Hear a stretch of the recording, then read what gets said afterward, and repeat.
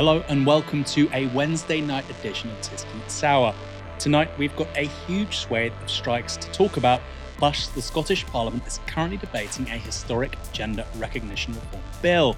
Piers Morgan has been platforming Andrew Tate, and we'll be busting myths about the NHS independent pay review body. Quite a mouthful. To discuss those stories, I'm joined by Nihal El Assar. Nihal, how are you doing? I'm trying to avoid the numerous viruses and illnesses plaguing the country, to be honest, and timing myself to be at home in the allotted 3 hours of when the heating is supposed to be on. My goodness. This is a thing in London, isn't it? I get the train coming into London. Everybody is sick. Yeah, every Christmas party or social event last week has been cancelled. Everyone's emerging from a cold. It's mad. I'm putting it down to the Novara Media Christmas party. That was the super spreader event. Let's get on to more important things like the strikes we're seeing right now. December is a busy month for industrial action in the UK. There have been and will be strikes every day this month. Economists estimate that between 1 and 1.5 million workdays will be lost before the month is out. That's on top of the 1.1 million lost between June and October. And it makes December the biggest month for walkouts since July 1989. All because the government is refusing to negotiate with public sector workers on pay. For a party who pride themselves on putting the economy first, the Tories sure seem bent on tanking it. No week is set to be busier than this one, though. We've seen airport workers and civil servants take action on Monday, while nurses and civil servants walked out on Tuesday. On Thursday, railway, airport and road workers will down tools, and they'll do the same on Friday, with the Royal Mail joining them too. Sounds like a Craig David song. Many of these strikes will continue right across the Christmas weekend. But today is the turn of ambulance workers, with thousands of them walking out over poor pay and terrible working conditions. It's the first strike of this scale by ambulance workers in over 30 years. The Health Secretary, Steve Barclay, has criticised unions for not having a national strategy to deal with Category 2 emergency calls, which include heart attacks and strokes. Speaking to the BBC, here's how Unite General Secretary Sharon Graham responded. Every time the Health Secretary speaks, I've got my head in my hands. I have never seen such an abdication of leadership than I have from Rishi Sunak and the Health Secretary. We have negotiated actually locally all of the cover. The Category 1s are all going to be answered. Category 2 will be triaged. But the important thing to say here is that this government has walked away from the negotiating table. This strike did not need to happen. They need to get back to the negotiating table so we can get a proper pay rise for these workers and everyone can go back to work. The government has said it can't afford above inflation pay rises. It's accepted recommendations from its independent pay review body. Where do we go from here? Well, first of all, the pay review body isn't independent and they pick and choose when they use it. But this is about choices. The energy companies have made £170 billion in excess profit, more than normal profit. They could use some of that, 50 billion of that, to plug the black hole, give these workers a 10% pay rise that only costs 6 billion and they'd have 4 billion left over. This is about choices. They need to make the right choices, stop backing profiteering and start backing the NHS. Strong words from Sharon Graham there. And that wasn't the only attack on NHS workers Barclay has made. Here's what he wrote in a recent Telegraph article. Ambulance unions have taken a conscious choice to inflict harm on patients. In these trying circumstances, ministers and NHS colleagues have done their utmost to minimise the threat to public safety. We have convened cross-government COBRA meetings 4 times in the last fortnight, activated situation rooms and drafted in hundreds of members of the military. I guess doing your utmost doesn't include negotiating a pay settlement. That's a point that Michelle Hussain put to the Health Secretary on Radio 4's Today programme. This is not like other strike actions. Strike action in the NHS is about life and death. Don't you owe it to patients, to the public, to have that conversation, to sit in a room and not to say, I won't talk about pay. Hear them out. We have had conversations without with talking unions. about pay. You've made very clear you're not talking about pay. Just have the conversation. We had meetings with the unions yesterday. I had 2 meetings with Unison yesterday. We discussed a range of issues, including the escalation process in terms of today, because they have been unwilling to give the national undertakings in terms of what calls will be covered, particularly around emergency calls, which they've been unwilling to say that they will answer. In terms of pay, it's a long-standing position, and indeed the Labour government, the Labour Party also support, and in government, when they were in government, they also supported the independent pay review process. So that is a very long-standing process that is used by government.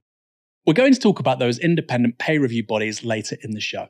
So the government line is that they won't even discuss pay with ambulance workers, while undermining the public's trust in the contingency arrangements, blaming workers for anything that goes wrong during the strike. A line the media has happily picked up on. This is the Daily Mail's front page today. How will they live with themselves if people die today? While the Sun has this: don't use your car, don't go running, don't play sport, don't get drunk, don't have fun. At the top there, it says unions cripple NHS, strike hit Brits. Told. Ahead of the ambulance strikes, the Sun's former editor, Kelvin McKenzie, posted this message on social media. Vile shitbags who drive ambulances for a living. That is a very strange way to start any sentence in my experience. Say they had no choice but to leave thousands of patients with strokes, heart attacks, and broken bones make their own way to hospital during tomorrow's strike. See how they feel if it's their mum, upping their pay with your pain. Kelvin, there are already thousands of patients with strokes, heart attacks, and broken bones unable to go to hospital. That's literally one of the major reasons for these strikes, the fact that the government has brought the NHS to its knees. The Mirror reported this. Grim figures from NHS England reveal that 93 people died while being transferred from ambulances to the wards in 2021-2022, compared to 40 the previous year. Incidents where the patient suffered severe harm in transit, such as a lasting injury, tripled from 51 cases to 154 in a year. And the total number of cases where a patient was harmed on their way to hospital rose to 5,092. Up from 3,866 from 2017-18, according to data released under Freedom of Information laws. With more than 10,000 blue light workers set to strike on Wednesday, exhausted staff have said understaffing and demand are leaving emergency crews struggling to attend call-outs on time. Ambulances are expected to respond to the most urgent Category 1 calls, such as a cardiac arrest, within 7 minutes, but this hasn't been met nationally since last April. Last month, the average response outside London was 9 minutes and 26 seconds. Emergency crews have an 18-minute target for Category 2 calls, such as heart attacks and strokes, but this hasn't been achieved since July 2020. Last month, the average wait outside London was 48 minutes and 8 seconds.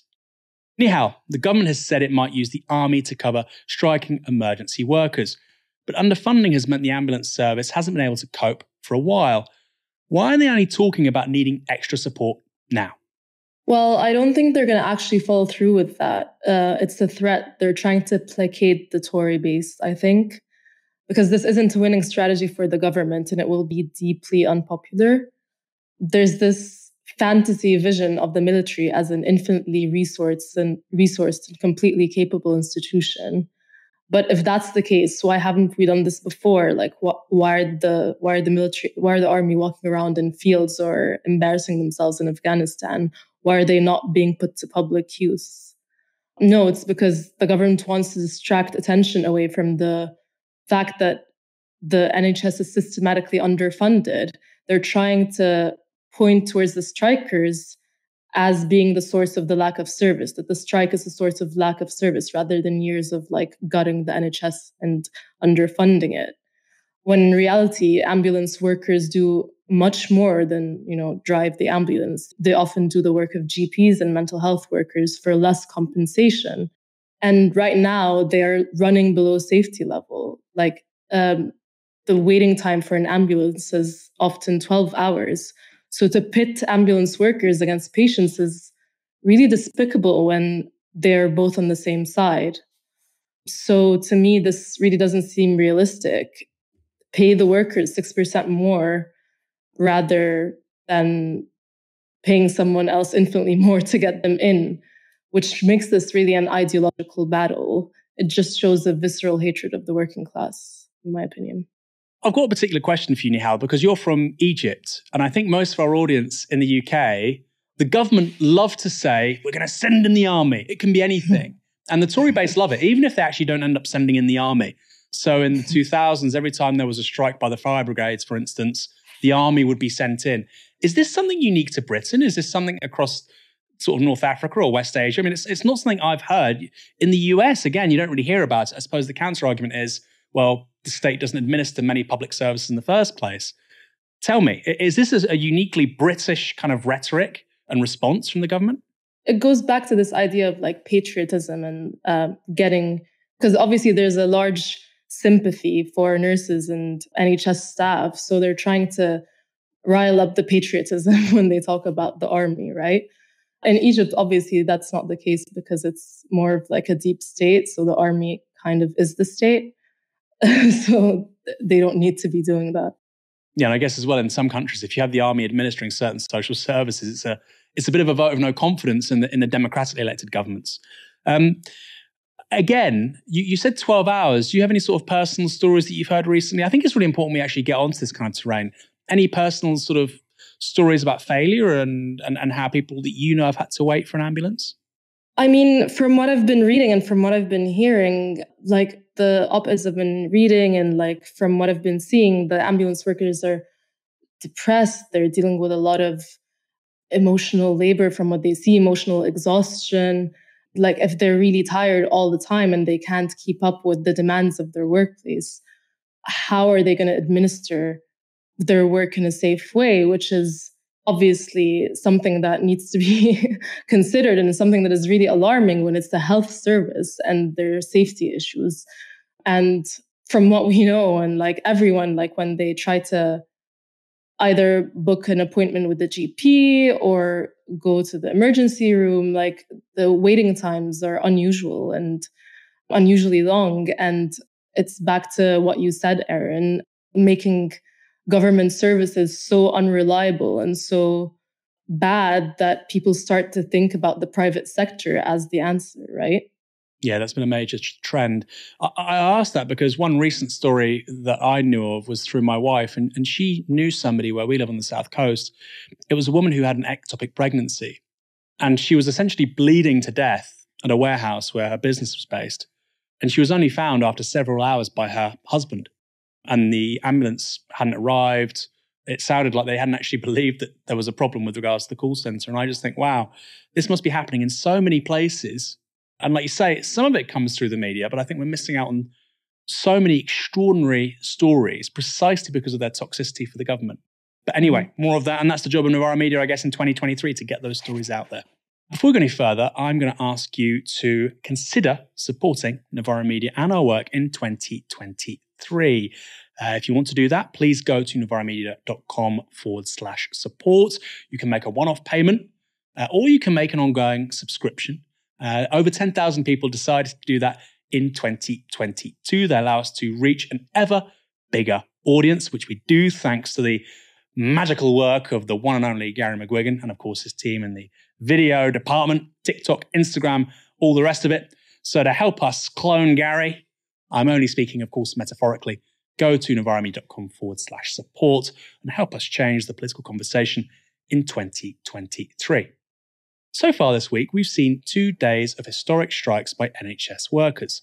Nurses walked out yesterday over pay and conditions. The government is still refusing to negotiate with them. And today is the ambulances. But despite these being actions of huge national importance, one person has been conspicuously absent. Prime Minister Rishi Sunak. Here's Sharon Graham on Sky News. We are in one of the biggest crises that we've had in the NHS. And what the minister has just said is that my door is always open, but not to talk to you about the very issue that you're on strike about. I think people will find that mind-boggling, to be honest. But what I want to say today about this is that we are prepared to negotiate. We have been calling on the government to come round the table and negotiate. I don't know where Rishi Sunak is. He wasn't even in the country yesterday. This is unfolding in front of his eyes. He's the leader. He's the core decision maker. He needs to get round the table. And so I say to him today, because I've heard that they're saying we can't get diaries together, etc. All the general secretaries are willing to come and see him to negotiate. And if he can't find a date, I'll give him a date, the 25th of December. He won't have any meetings on that day. We are quite prepared to come and talk to him on the 25th of December, if that's the only diary date that he's got, to make sure that we can bring resolution to this dispute. It doesn't have to be a long negotiation. We've done this already in Scotland. It's a very simple negotiation. We need a move so we can take that back to our members, and our members then can decide if it's a big enough move. But he is absolutely abdicating his responsibility as Prime Minister. He needs to get round the table, and he now needs to negotiate. Nihal, Sunak doesn't appear particularly interested in this, but is he keeping his hands clean because he doesn't want to be associated with this, and because this is a battle the government is perhaps going to lose? It's quite difficult to gauge, but we need to think about this. Who told Steve Barclay to attack the paramedics? I'm not saying it's Rishi, but that's a possibility. A lot of this is ideology, I think. A lot of this could be attributed to the internal dynamics of the party, the Tory party. Seems to me like they're going full kamikaze. It's a caricature of Thatcherism, really, because even Margaret Thatcher still did a lot of compromises with the Labour unions. Maybe if there was an antagonistic and functional opposition party, Rishi Sunak would have come out and said something. Because another question is, where is the Labour Party in this? The last time we had strikes of this magnitude was the 1970s. But where is Keir Starmer? The most I heard from the Labour Party was that they said that they support the right to strike, the abstract right to strike, not the strikes that are happening, which is a non-answer in my opinion. The right to strike is guaranteed by law. If you didn't support the right to strike, you'd be supporting indentured labor. So thanks, I guess. The Labour Party isn't quite yet the Chinese Communist Party. That's something. I mean, it's not even doing anything. It's more the anti-Labour Party right now. It's very anti-worker at the current moment. Starmer is as much of a neoliberal ideologue as Rishi Sunak is. And he's terrified of that moniker of being called a socialist or being affiliated with Corbyn in any way, shape, or form, that this is his primary motivation of doing anything. I think, in my opinion, both like Rishi Sunak and Starmer are kind of like dancing monkeys on a stick right now, trying to appeal to the city of London. And they're appealing to a fictional voter base who doesn't exist. I think most people who are vaguely familiar with me anyway would say that I don't give Labour and Keir Starmer a particularly easy ride. But I think that's a really insightful comment from you, Nihal. And I suppose I then have to respond with a question. Do you think if somebody like Jeremy Corbyn, and I don't mean Jeremy Corbyn, I mean a left-wing leader of the Labour Party who was going to explicitly defend NHS workers on strike, saying, yeah, okay, they're asking for 19% ballpark. That's something we probably need to do. If you did have a leader of the opposition saying that, do you think we'd see something different from the government? I'm not sure about the government's response right now and how the Tory party has been acting has been quite strange, frankly. But like definitely, if you had a functioning oppositional party, if you had someone to the left of Keir Starmer who, if they were even smart, they would do like a divide and conquer strategy, compromise with the nurses, isolate the RMT, anything. But I'm not saying obviously do that. That's a really bad thing to do. But like from a pragmatic point of view, someone might be thinking that. But no, we don't see that at all right now. We see like a feckless Labour Party doing nothing. The Scottish Parliament is currently debating its Gender Recognition Reform Bill. The bill is widely expected to pass, and if it does, it'll make it possible for trans people to have their gender legally recognised through a system of self-declaration. Under the new law, trans people won't require a medical diagnosis of gender dysphoria to change the sex on their birth certificate. They'll also be able to do it from the age of 16 rather than 18, and they'll only have to live in their gender for 3 months as opposed to the current 2 years before applying. Earlier today, Novara's Stephen Methven spoke to feminist, LGBT rights activist, writer and YouTuber Katie Montgomery. Stephen began by asking her to explain the Gender Recognition Reform Bill and why it matters.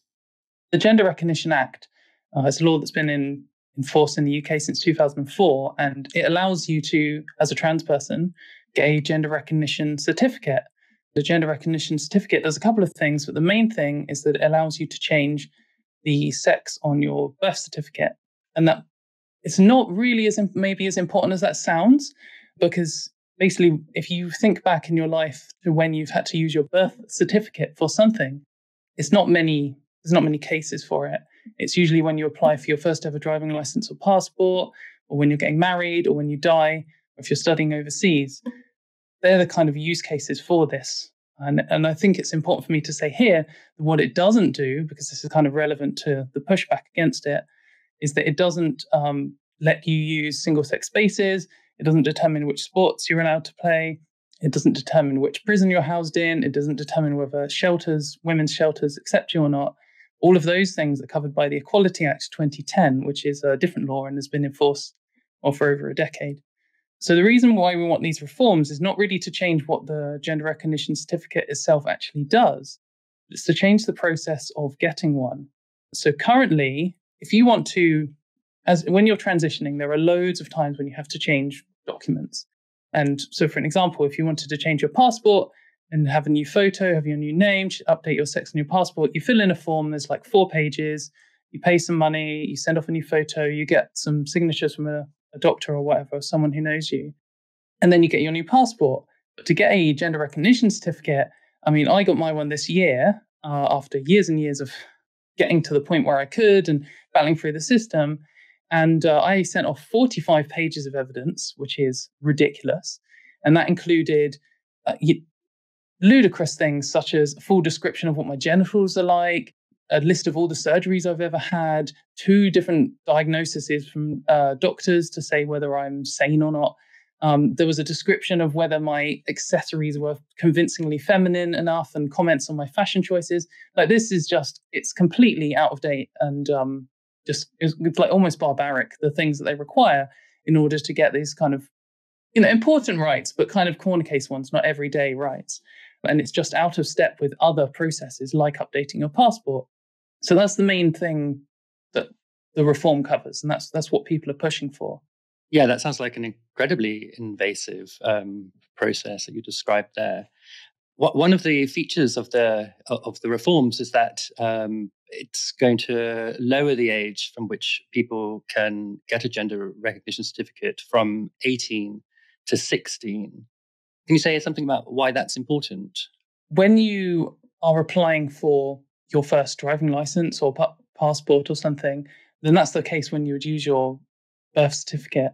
And if you've already got that in place by the time you start learning to drive or something, then that will save you a lot of hassle of having to get like a passport with the wrong details on and then apply for an update or whatever that is involved in that process. But this is mainly for, respecting the trans people who are of those ages and accepting who they say they are.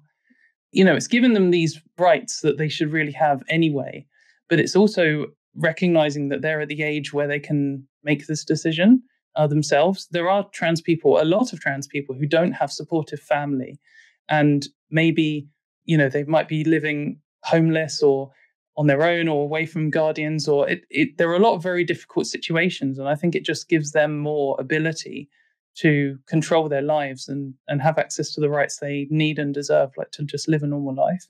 I mean, what you're describing there just sound like sort of very basic rights. And yet there's been some resistance to the reforms. We saw in the debate yesterday that there were protests from the gallery.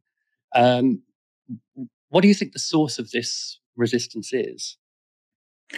Right. Yeah.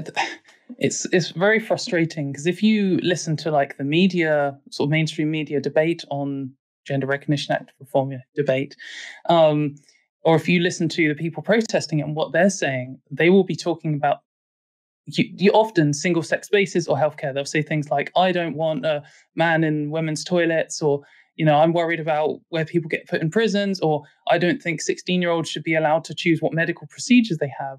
And we can have all of those debates, but that's just not related to the Gender Recognition Act. That's covered by the Equality Act or covered by the processes that the NHS has in place, respectively. And the whole of this kind of discussion around the Gender Recognition Act reform, I mean, often when you hear people talk about it, they'll say, oh, it's very toxic. It's just a comment on it. And it is, it's horrible. What makes it extra horrible is it's just so disconnected from the reality of the bill. The protests aren't about the bill. They are just about trans people in general. And this bill has kind of become like a proxy war position about whether you support trans rights in general or not. And I think that sort of early in the 2010s, around that kind of time, we had this kind of transgender tipping point, which was referred to by sort of some of the media, of the first time in sort of the English-speaking world in recent history that trans people have been prominent enough that people know what they are. You know, first time we're sort of appearing in media and on TV shows and all this kind of stuff. And it got to the point where most people kind of knew what a trans person was. And obviously when that happens, you then get the backlash. And the Gender Recognition Act reform was proposed around the time the backlash was starting up, which is around kind of 2016. And so it just then became the convenient thing to like fight against. And that's why I think all of the protests about it are so disconnected from it, because it doesn't really matter what the bill is about. And like we see this in other places.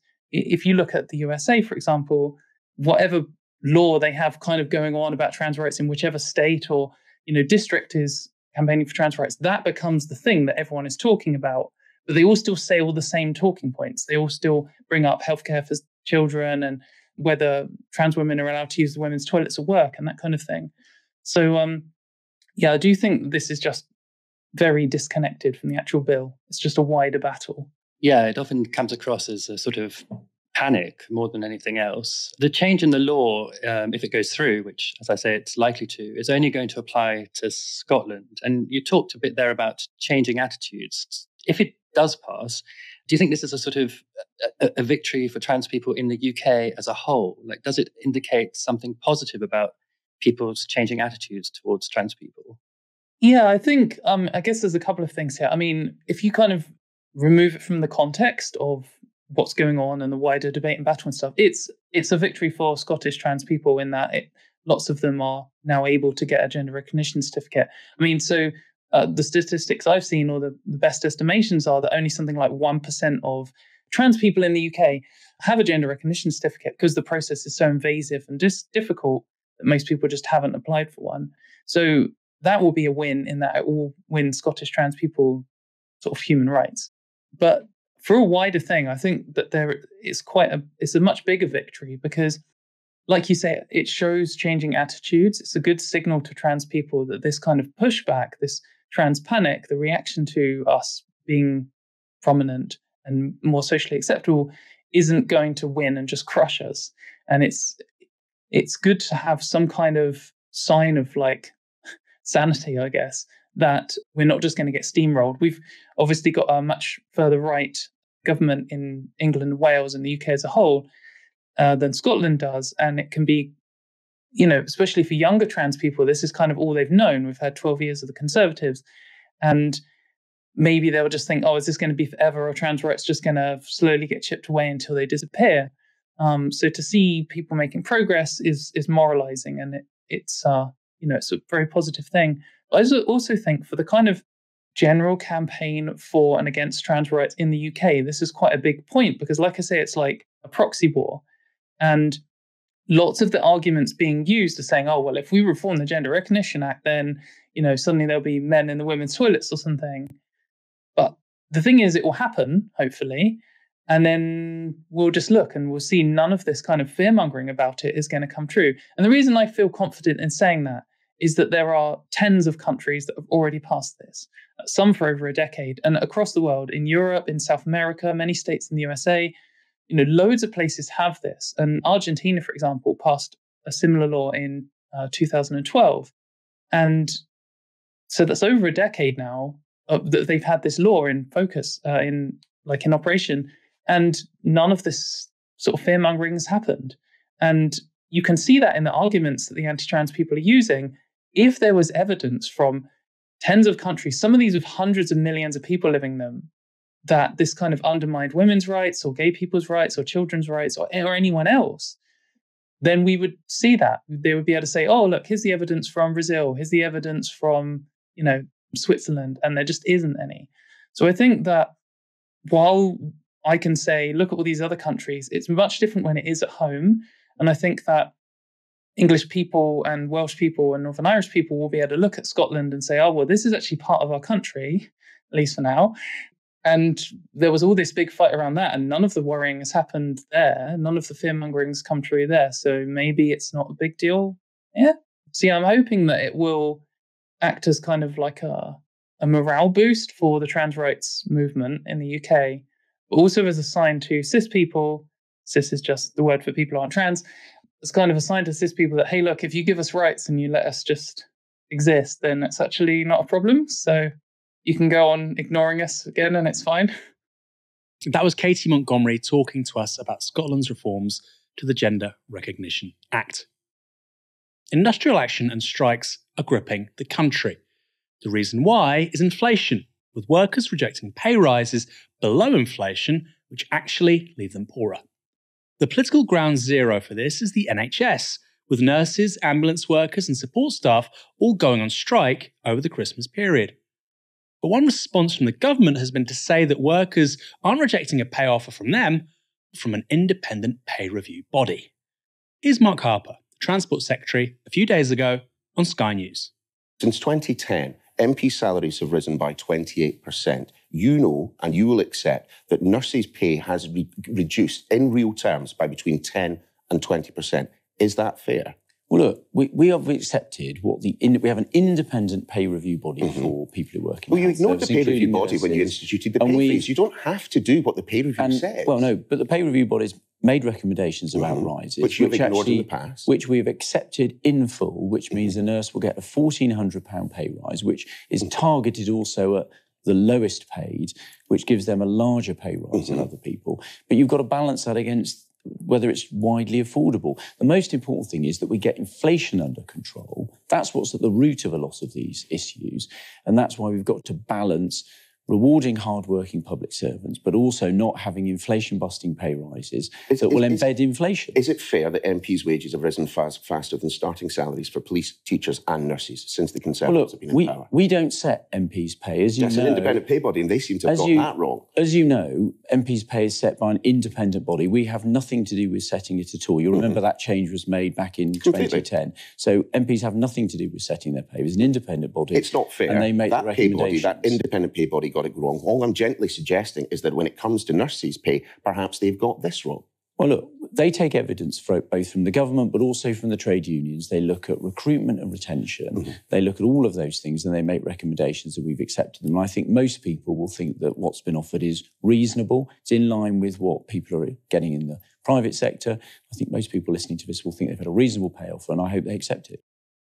What a great line. It's not us, it's an independent pay review body. That was what we heard from the Prime Minister, the Health Secretary, and just about every Tory MP doing media rounds this week.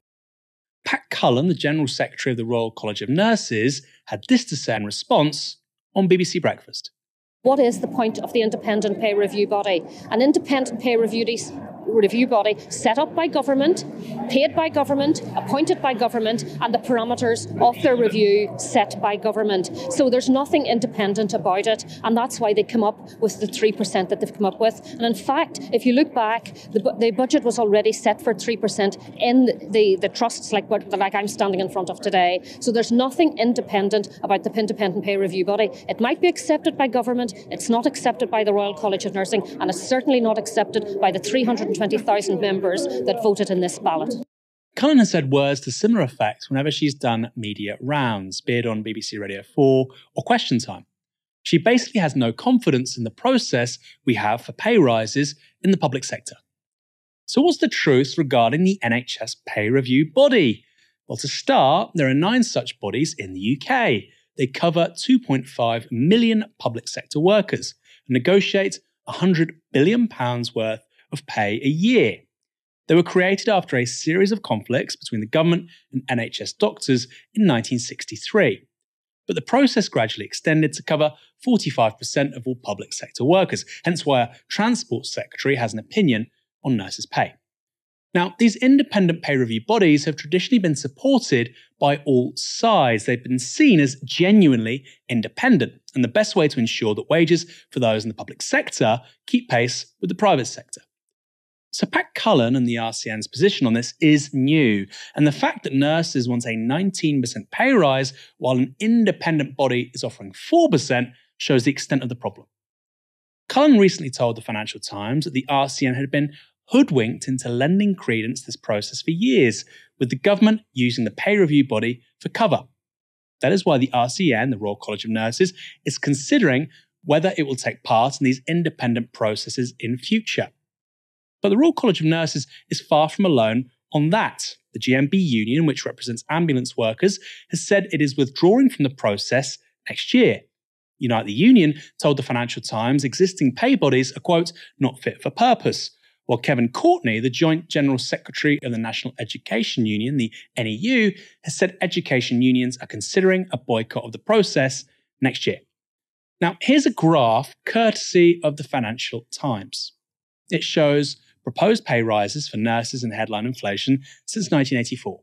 Now, what is understandable and undeniable from my point of view, I think it's pretty, indisputable, you really can't go against this, is that since 2010, nurses have had a very poor deal. You can see there, just after 2010, several years of pay freezes. And I think for 7 of the last 10 years, inflation, the headline rate of inflation, has been above the recommended headline pay rise. And it's particularly bad this year. You can see it's massively outstripped by inflation. And that's a change with before, and explains why the Royal College of Nurses has had enough. For a growing army of skeptics, the independence of those who sit on paid bodies is compromised. That's because their remit is set by the government, and they themselves are chosen by the government. The chair of each committee, and there are 9 altogether, as I've just said, is appointed by, guess who? The Prime Minister, while the other members are appointed by the Prime Minister or the relevant Secretary of State. What's more, the process requires them to include affordability constraints, departmental spending plans, and the government's 2% inflation target. So it's easy to see how a government which favours austerity can build in low pay for public sector workers. Seems like it's rigged. Nihal, what's your view? Are independent pay review bodies committed to semi-permanent austerity with professions like nursing? It's really evident here there's just a way in which the government can reject its responsibility and delay taking key decisions. It's just more mental gymnastics to undermine workers' demands. The government first tried using the 19% request to, make it seem as if it's an outrageous demand, but they don't even want to give a counter offer. And it also doesn't make sense to keep saying it's a pay rise when it's just the staff trying to avoid a real terms pay cut and loss in compensation. And like you said, Aaron, the review board is constrained in its remit by the Tory government, handpicked by the Tory government, and given pay parameters by the Tory government. It's the oldest trick in the book under neoliberalism, to contract your dirty work out so that you technically don't have to be culpable for anything. And the second point is, if they were truly independent, then recommending anything other than a real terms pay rise must be a given, surely. It is failing in its mandate to do so, then, if it's an independent body, if NHS staff are skipping meals and relying on food banks. That's not a conspiracy theory or said lightly. I think there's 6 NHS trusts which presently have food banks or voucher systems for staff. And as that graph showed from the FT earlier on, I think you've got 7 of 10 years falling real wages. We know that nurses have seen their pay fall in real terms by 10 to 20%. There's clearly something wrong with the process. I think it's very hard to say it's functioning. Do you think that the criticism of the independent pay review body, do you think that feeds through to a broader discontent with politics generally, Nihal? Because this is one of those instances where it just seems so rigged, so corrupt, where you have a prime minister saying this is independent when they themselves determine who chairs the quote-unquote independent review body. Do you think that, again, is something which could be favourable political terrain? Or again, because the Labour leadership, Keir Starmer, because they're not really saying anything, because they're equally missing in action, we're missing a chance here to politicise something which actually is really screwed up? The nurses are gaining a lot of public sympathy, and it should, even back in the 80s, Thatcher introduced 25% across the board for all public service workers. they don't want to give a counter offer. There's been an NHS staff shortfall of like 20% over the last 12 years. If the government wants any ongoing longevity of the NHS, then you pay them that money. It's easy. Unless you actually don't want that, which we know the government doesn't want to, because, as the 2019 election has shown, like, they want to privatize the NHS. So maybe that's what's happening. He's loudmouthed, gratuitously offensive, and has often been accused of misogyny. But enough about Piers Morgan. Because this week he played the role of Mini-Me to Andrew Tate's Dr. Evil. Now, if you don't know who Andrew Tate is, he rose to fame early this year after being booted off of Instagram and Facebook. He had 4.7 million followers on the former. In August, he was the most searched person on Google, higher than Donald Trump, Lionel Messi, Cristiano Ronaldo, or Kim Kardashian. On TikTok, videos featuring his name as a hashtag have been viewed 13 billion times. That's right, 13 billion. That led him to tweet this earlier this month. Genghis Khan had endless women and 200 children as reward for conquest. I am the most searched man on the planet. I have conquered Earth. I'm the highest status male on the planet. Females do not expect loyalty from me. They only expect that of lesser men. Tate spoke to Morgan last night, where he gave his views on contemporary Britain. When I was in Qatar, I thought the World Cup was fantastically well run, incredibly good experience. But a lot of Qataris were saying to me, there's this weird, quaint feeling back in your country that we all want to aspire to behave like that we all want to live in a country with massive drug problems, with massive knife crime issues, with scenes like the European Championships final where it's complete lawlessness going on, where stuff like the NHS, the system of healthcare, is basically collapsing, where the education system is dropping behind, so on and so on and so on. It's a really interesting perspective. They were like, I know you all think that we want to have your form of democracy and your form of life, but actually we're fine, thanks. Absolutely, because it's a failed society and it's godless. I think it's disgusting. We leave our old people to rot in old people's homes, and then we sit there and say we don't have enough money for nurses. I understand this nurse strike very well and how frustrating it can be if you walk into a hospital and the nurse is not prepared to work.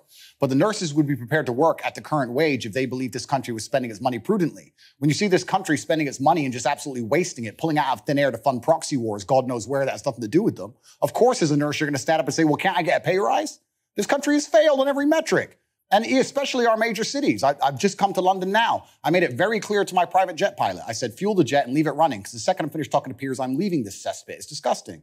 This country and London as a whole 10 years ago was one of the most hospitable cities on earth. Now you cannot walk around safely with a watch on. And you're a full-grown man. You're a full-grown adult. When's the last time there's been a serious problem in your life that you completely ignored and it fixed itself? Never, ever. What are any of our politicians doing to fix any of the problems we're genuinely... Now, I found this such a curious clip, Nihal. I'll tell you why. Because Andrew Tate, perhaps for reasons we'll get into, is a bit of a ridiculous character, and he's wrong about a great many things, as is Piers Morgan. And yet they were talking about a situation which I think is a disintegration of public services, stagnation, living standards and whatnot, and feeding into a conversation about broader national decline, which actually a lot of legacy media doesn't want to talk about, a lot of politicians don't want to acknowledge, but I think is where the country is at. And my concern is you have figures like Andrew Tate making sense, whereas a lot of the legacy media does not. I want to hear your thoughts on that, Nihal. Maybe I'm alone in overestimating this man. So basically, I think my opinion on Andrew Tate is that he should be deplatformed. No free speech for people like this. But what you said is right, actually. People like Andrew Tate get the followings that they do.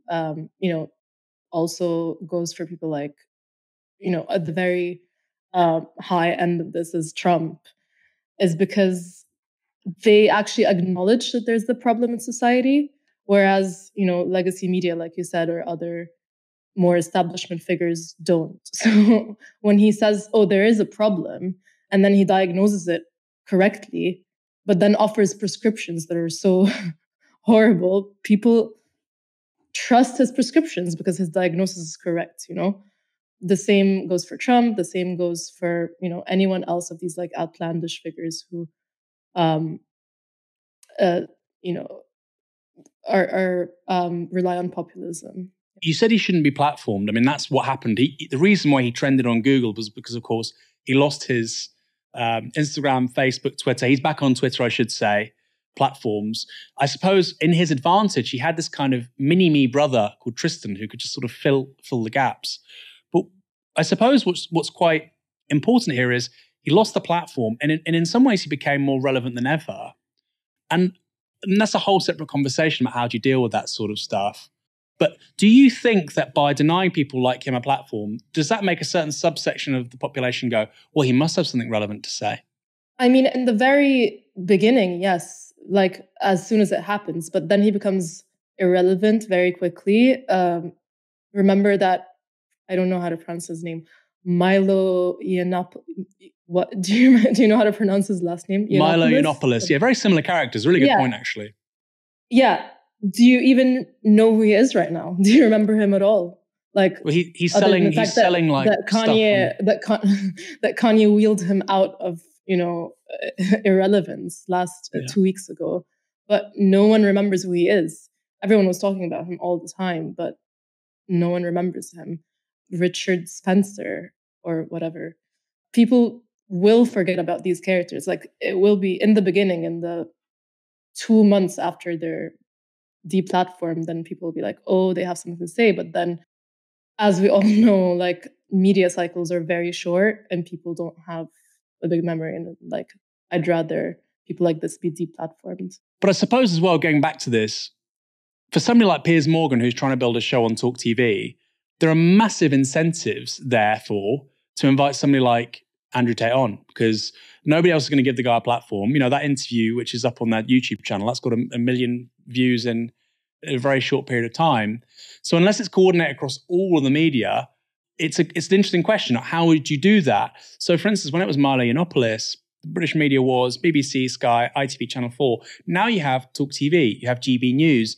It seems to me there's a kind of fragmentation going on.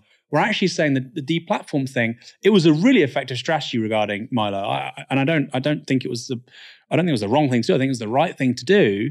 But I wonder, as the media landscape evolves, as you get these new channels, often very right-wing, often very populist, maybe that's just going to be less effective. What do you think? I'm not sure about this, actually, but because Piers Morgan does what Piers Morgan does best, right? Is like being contrarian for views and to stay relevant and to garner public outrage. And that's how he is, Piers Morgan. And there's a really big problem with English media that we all know, like, quite frankly, like, nasty. And maybe that's the larger issue we should talk about, is why this keeps happening in English media specifically. That's a good point. Something we'll discuss, I'm sure, more on TyskySour in 2023. Nihal, thanks so much for joining us tonight. You've been fantastic. And I hope you have a Merry Christmas. Thanks for having me. Our pleasure. We will be back on Friday at 7 p.m. with Michael back in his customary seat. I will not be with him, but I'm sure the co-host will be even better. So make sure to hit subscribe and join us then. I'm Aaron Bastani, and you've been watching TyskySour on Novara Media. Good night. This broadcast is brought to you by Novara Media. Go to novaramedia.com/support.